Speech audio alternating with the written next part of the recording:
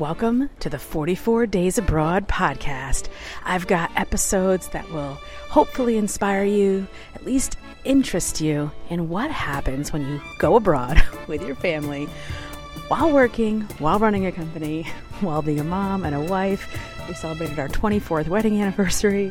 It'll be my husband's 52nd birthday, Father's Day, all while we're traveling. What will that be like?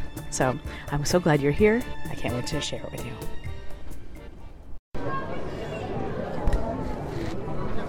So we are walking around the streets of Venice, and apparently there is no open container laws. I also have only seen one police officer, and he was on a cell phone, probably talking to his mistress. That's my theory anyway, and the story I'm telling myself. We just stopped at a little deli, and for lack of a better word, they sell meat, cheese, and random alcoholic beverages, treats. We got a little strawberry, if I'm saying Figaro. I don't know if that's right. Tart and a Moretti. And he's like, would you like me to open that for you? I'm like, yes, I think so. But I just so used to not being able to walk around your city with a bottle of alcohol. But they've got these little, I don't know what you want to call them, kiosks all around the city. And now, granted, we are in a very touristy area, but it's touristy for a reason. It's freaking amazing. That's why people want to come here. Yeah, and they're playing ABBA. Dancing Queen. Dancing Queen. The last place was playing Beastie Boys. Mamma Mia. And then I will never let you go. Mamma Mia. And then what was the last? What did you say? 96.3? What's? Oh yeah. It was one of those. What was it called? I don't wanna go. Yeah. Please don't let it So now we're just wandering around, going from spot to spot with the rest of the Saturday night partiers.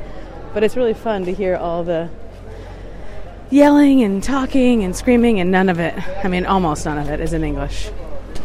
Okay, it's our first dinner in Venice, day one, and we literally walked, 100 feet from our front door of where we're staying, and we found this, what we think is authentic, amazing. It looks authentic. That's good enough for me. It looks authentic. What did you order? I ordered pasta with meat sauce.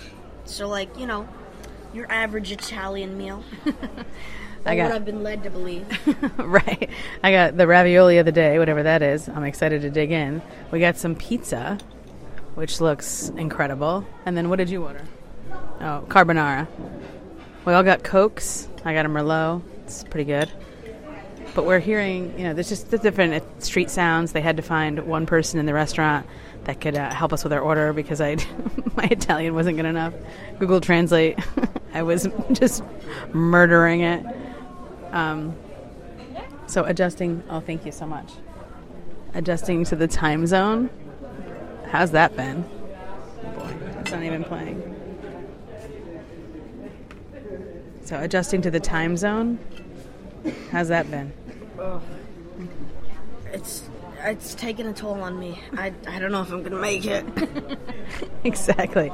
We took a nap, a 4-hour nap, and it's 9 o'clock at night. But this is when they have dinner, so we're having dinner. We're trying to get on Italian time. We'll see how we do. It's 3 in the afternoon right now at our house, so our bodies are 3 o'clock in the afternoon. But I don't know. After that flight and napping and gelato today, I feel like this is exactly what we need. So overall, so far, Venice, day one, feels like a win.